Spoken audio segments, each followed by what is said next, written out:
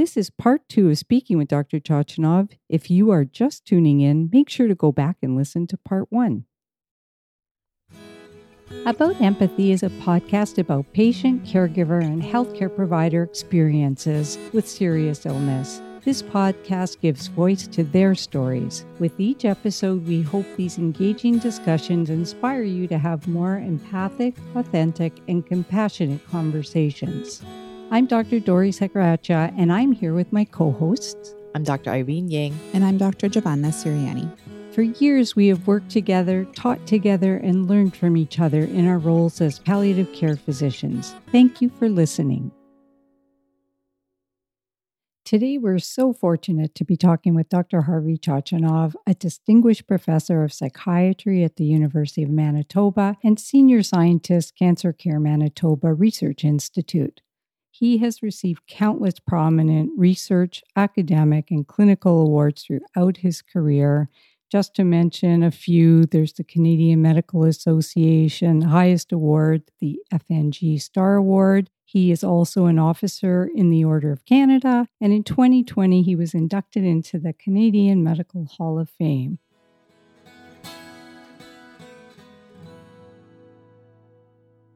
I wonder if we could get some other suggestions for you, just in this world that we're living, this time-pressured, overwhelmed healthcare system where a lot of clinicians feel really burned out. How do they incorporate other elements of dignity care into their practice and helping people feel that this idea of being busy is a reason not to provide empathic or compassionate care? I don't think people opt in or out of being empathic or compassionate. I think there are system issues that sometimes drive the behavior in the conversation. So what other offerings or suggestions do you have for clinicians? Years ago, I published an article that I called "The Secret is Out. Patients are people with feelings that matter." That was the name of the article. I like that. Yeah. And again, I think we have to be mindful, so who are we dealing with? We're dealing with human beings. If we were talking about, car repairs or the construction of automobiles, then the more efficient, the faster you can move things through, the better the bottom line. Because you don't have to worry about the feelings of a steel object, of an inanimate object. We're dealing with human beings. And the secret's out. Patients are people with feelings that matter. If we fail to acknowledge the humanities of care, if we fail to acknowledge this human side of medicine, what happens? Patients feel diminished. They don't feel acknowledged. The truth is, you don't have to be dying to know the truth of what I'm saying. You just have to have walked into a doctor's office at any point in your life. Suddenly, you become the amalgam of body parts, organs, orifices, and fluids. Who wants to be that? Mm-hmm. That really pisses people off. Right. Nobody wants to be seen as that because it diminishes from the essence of who you are. So if we don't practice and say that, what I've called the ABCDs of dignity conserving care, your attitude, your behavior, compassion, dialogue, or the conversations that affirm personhood. If we don't practice the ABCs of dignity conserving care, then people feel diminished, families feel assaulted, because, nobody wants to see their mother, their father, their child being seen and treated as a generic patient. This terrible irony. We train to look after patients the entirety of our professional lives. And at the end of the day, no one wants to be treated like just a patient because you feel like somehow you haven't been seen. But here's the hooker, and this comes more directly to, your question in terms of, the bottom line in healthcare systems. Practicing in a way that disacknowledges the humanity of what we're doing is bad for healthcare providers. We know that when people start to treat patients simply in technical terms, when they disengage from the pathos, from the human qualities of the individual they're looking after, that's a harbinger of burnout. I have data to show that, people who acknowledge personhood, in one of the studies we published, showed that just reading the patient dignity question response heightened empathy, heightened sense of connection, and by the by, it also heightened their sense of satisfaction. There was a nurse that I interviewed a number of years ago. She was a nurse working in nephrology who had been at it for a long time. And she said, after a while, patients, are little more than kidneys on legs. that kind of disengagement, she knows that that's not good for patients. It's not good for how their families feel about the care. And ultimately, it wasn't good for her because it means that you're disconnecting from, the very thing that might have initially brought you into medicine, the opportunity to connect. So what I say is that these are things that are not niceties of care. I mean, the ABCs of dignity-conserving care are every bit as essential as the ABCs of critical care. I mean, if I said, I'm a psychiatrist, I don't have to worry about clearing the airway of somebody who's choking. I can give that patient professional empathy. And you'd say, well, pardon me, but you're an idiot. What you're saying is completely ludicrous. The fact is, we're not working with inanimate objects. This isn't a steel factory. We deal with flesh and blood. And the secret's out. Patients are people with feelings that matter. Well said. Yes, very well said. Dr. Chochinov, I think we've gotten so many pearls from you today, so many wonderful gifts of ideas. We usually end our podcast by if only they knew. And for you, I was thinking, what is the one thing that you wish all healthcare providers could do to improve compassionate care? You've probably given us many answers to this already, but if you could pick one thing and answer that, if they only knew. It sounds, redundant, but I would say, if there is one thing, it is to try and connect, try and find out, even in the briefest and simplest of ways, who that person is. Try somehow to acknowledge that. I'll end with a sort of an anecdote. One day I'm walking by Dr. Johnson's office. He's a hematologist, oncologist, specializes, I think, in lymphoma. And the office door is just closing, and I'm walking by. Last thing I hear him say before the office door shuts is, "So how was that vacation?"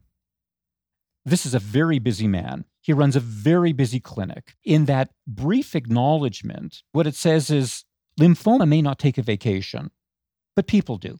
And in that brief moment, he acknowledged personhood. That's good for patients. It's good for families. And at the end of the day, I think it's probably good for all the Dr. Johnsons out there. Kind of, it's the little things that make a difference. That little question. Yeah. Well, thank you so much. I think you've just given our listeners wonderful knowledge, things to think about, and I can't thank you enough for sharing your valuable time with us. My pleasure. And it was really nice getting to speak with an icon in our field. Thank you very much. Thank you. Well, it's very kind of you. You're listening to About Empathy. This season of About Empathy has been funded by the Golda Fine Award through the Tammy Latner Center for Palliative Care at Sinai Health in Toronto. The Tammy Latner Center for Palliative Care's vision is to allow patients and their families to experience a seamless system of caring through the embodiment of its core values of humanity, collaboration, innovation, and communication. To learn more, visit tlcpc.org. Welcome back to About Empathy. So I thought that was a really great conversation with Dr. Chochinov. He was very generous with his time, and he was so articulate about so many important points. Just even thinking of the first question that he talked about, the patient dignity question, the PDQ, and I was thinking about if that's one thing learners can take away. I found it very impactful the way he described how they, with the patient's permission or family's permission, when you put a little synopsis on the chart, how that really helps to increase connection, between the healthcare team and the patient. I think it speaks to all the things that the three of us have always tried to get across when we talk about communication, that connecting with the person, not just the illness. We're more than the body parts. I've used that patient dignity question. Yeah, I've used that question so often in my clinical practice, but I never really knew how to introduce it. So it was so helpful to hear from himself how he said, we know so much about your clinical history. We don't know about you. What's important to know about you to give you better care. I love that because I'm going to use that every time now when I try to ask a patient the patient dignity question. I agree. Yeah. It also reminds me of how appreciative I am when I see at the bedside, when I see photos of the person, the patient, with their family, and photos of them doing something that they love, because oftentimes their illness, especially if it's a serious illness, it changes them so fundamentally. It changes their appearance. It changes potentially what they're able to do in terms of their functioning. And so, I like that idea of the written synopsis of, who they are and what's important to them. And I also like that idea, and it links to me the visual too, because I think the visual really helps for healthcare providers at the bedside. Because whenever I see photos, it's such a reminder, like it jolts me back to who this person was before their illness. Yeah. It's true. It's so powerful. Sometimes when a patient's telling me about like a vacation they went on prior to their illness, I'll ask them to show me photos on their phone. And I can't believe sometimes how my impression of them completely changes based on seeing them in their pre-disease state. It's amazing. Yeah. And I love to see photos. That happened to me just this week, actually, because I saw a patient and he was with his daughter. You could tell he was a very elegant man, like a gentleman, like very well dressed. And I said that as I was wrapping up the interview. I said, "You seem so elegant, so well put together." And then his daughter showed me on her phone a photo of him, like a black and white photo from decades ago. And you saw him and he was so well put together, and his hair was like gelled back and it looked so great. And I love that, those little moments of getting to know people outside of their illness or the reason why they're there in clinic to see you that day. You feel a real connection. Yeah, absolutely. And the other thing that struck me about the conversation was a term that I hadn't heard before. So I hadn't heard the term therapeutic humility before. That was new to me. I don't know if it was new to both of you. Yeah, I've never heard that term before. I mean, it resonated so strongly, but it was the first I'd heard of it. I hadn't heard of that. I'm going to have to read about it. But I think what he was saying, I think really stuck with me. So this idea that, especially when faced with someone's suffering, that we don't have all the answers and we don't know and we can't fix. And, what can we do in that moment, right? And so, I love this idea of saying, you know what, in this moment, you're not the expert and you have to really defer to what the patient needs in that moment. What they might need is just presence, right? I hadn't heard that. What did you take away from that therapeutic humility discussion? I especially loved how he talked about switching your framework from one of fixing for something and instead being with someone. And that's your therapeutic intervention. I'm going to take that away with me too the next time I'm struggling with a patient and seeing them suffer and feeling like I can't do anything for them. No, I can do something for them. I can be there for them. I can be there with them. I think it's such an important thing to impart to young learners. Like, I think to teach that, I certainly was never taught that.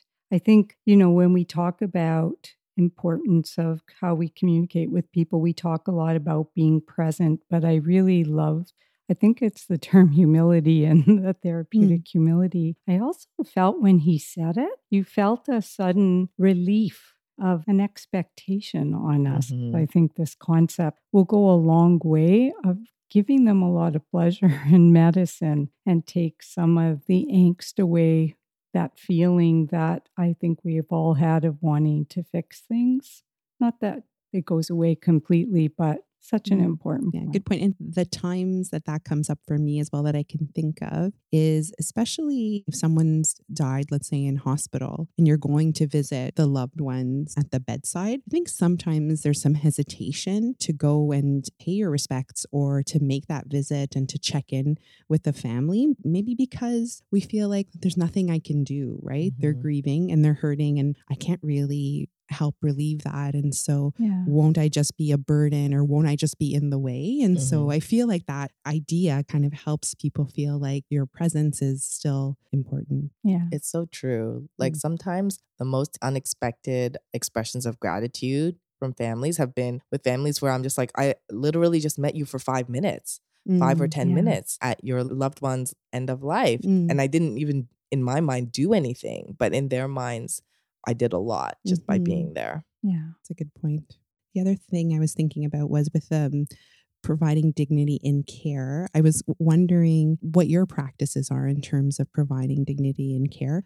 Dr. Chochinov explained different strategies and approaches, but I was wondering what you do. And I think it relates to the question I asked him about the system is so overburdened and people are so busy and there's so many patients to see that, sometimes there's limitations to the length of an encounter. But are there things that we can do that are not at all time consuming, but that can still preserve that dignity in care? So, for example, I make it a practice to always ask people how they prefer to be addressed as much as possible. If I can, I like to sit down when I have a conversation with people so that my body language says, I'm here with you. I'm not halfway out the door, which are just small things and it doesn't really take up any time. What do you do or what's been your practice? There's something I've been formulating in my own mind recently about what to call. In my own mind, I call it like empathetic touch points. What I've been doing is when I see patients, and I talk to learners about this too, I make a conscious effort to find something that I have in common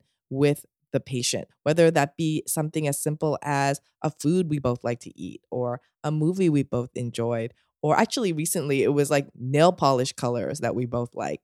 But I think it's helpful because it lets me remember the patient as a person and not as a disease. And vice versa. Sometimes patients tell me they're so just overwhelmed with all the different healthcare providers that are coming in to see them, like hundreds at some point for some patients, hundreds of different people, for them to be able to remember, oh, that's the doctor who likes the same nail polish color as I do, or that food goes a long way to make them feel like, yes, someone sees me as a human being here. You do have to be a bit careful because you do have to keep in mind patient-physician boundaries. And I know in certain specialties, you want to be very mindful of what personal information you're sharing about yourself. But I mean, usually you can find something, I love that some example. commonality. That's a really good point you make about that balancing between boundaries. Because when I was doing sort of the more traditional palliative care job, I loved your name for that, Irene, empathetic touch points. I would do that a lot more than when I did palliative care counseling. And so I would spend an hour or half an hour every time with a patient. And in a counseling setting, I think I was more conscious of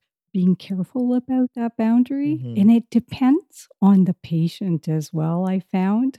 But there were always little things, and the little things count so much. But if a patient had a child with a special need, depending on the patient, I would sometimes share that, I understood where they were coming from. And that would be something we'd have in common, like we were talking about. If I felt it wasn't a patient I should share anything personal with for different reasons, I would try really hard to remember all their family member names. And I would write down if they gave me a clue about, it's Johnny's birthday coming up and I'm really hoping I feel good that day. I would make sure that was in my note and I would read that before they came in.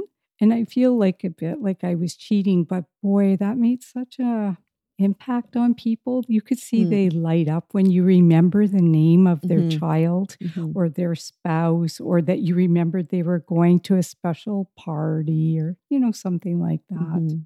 Yeah, those are great examples. And I do like your terminology, Irene. I feel like you should trademark that empathetic touch points before I was just someone thinking else maybe on this podcast decides to do that. Write that article, Irene.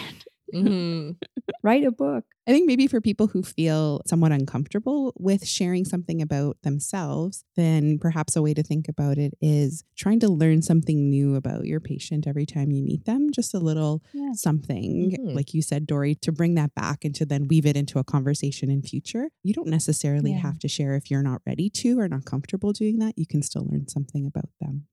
I mean, I think this brings us to sort of the final and maybe the biggest point that Dr. Chochinov brought up, the platinum rule. And he didn't use the word viral, but it sounded like, based on what he was saying, it went viral, this concept. Yes. Because I think it's something that we intrinsically just, it all makes sense to us, right? But someone being able to articulate it the way he does is so helpful in spreading that messaging, maybe to people beyond the palliative care realm who may be still in like the golden rule mode. And it made me think about how when I first started practicing, I thought I was practicing the platinum care rule. Like I thought I was doing what patients would want done onto themselves. But then what really changed was when I became a mother and my values and my entire world shifted so dramatically. And I realize now, in hindsight, that the pre-parental me would have never been able to understand. As much as I tried to, I would have never been able to understand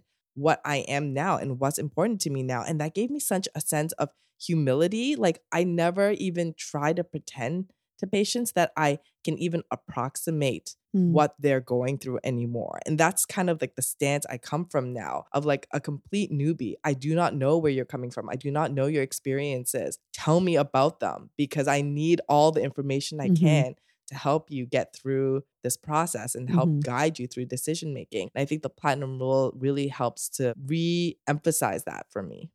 It's a great reminder that we need to check our biases, check our assumptions, and in our counseling, in our communication with patients, that we need to really be careful in that dialogue about what we're inserting of ourselves into that, in terms of what we would want or we would prefer, or what we imagine that we would prefer, because we're not in their shoes, right? And we don't have that sense. So we have to be so cautious of that. So I think it's a great reminder. I'm really happy it went viral, and I could see that the EDI education would pick up on that a lot as well, like that concept. Yeah, know that it went beyond palliative care because it's universal. Yeah, universal, exactly. Well, that was a wonderful conversation. I hope there were a lot of things that our listeners were able to learn and they will find helpful as they go forward and care for patients. And for listeners who are patients and family, there were many points that will help empower them to talk to their physicians about points of connection, telling them about themselves, what they value, and knowing how important that is, and that we really do want to hear that from them. Love that. That was wonderful that Dr. Chochinov gave us so much time today and brought so many important points. I hope that everybody really enjoyed that.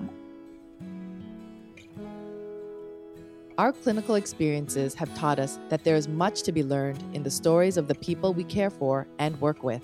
We hope the story that you have heard today has inspired you to engage in compassionate, authentic, and empathic conversations. We'll be back next week with another story. Subscribe to About Empathy on Apple Podcasts, Spotify, Amazon Podcasts, or listen on our website, aboutempathy.com. When you subscribe and rate our podcast, it helps others find us. Each episode will be added to your app when we publish. Please share our podcast with your family, friends, colleagues, and health professionals. You can find the notes from today's episode and information about our show on the website. About Empathy is a Kickback Productions podcast hosted by Giovanna Siriani, Dori Sakuracha, and Irene Ying. Recorded and produced by Jackie Skinner and Sarah May.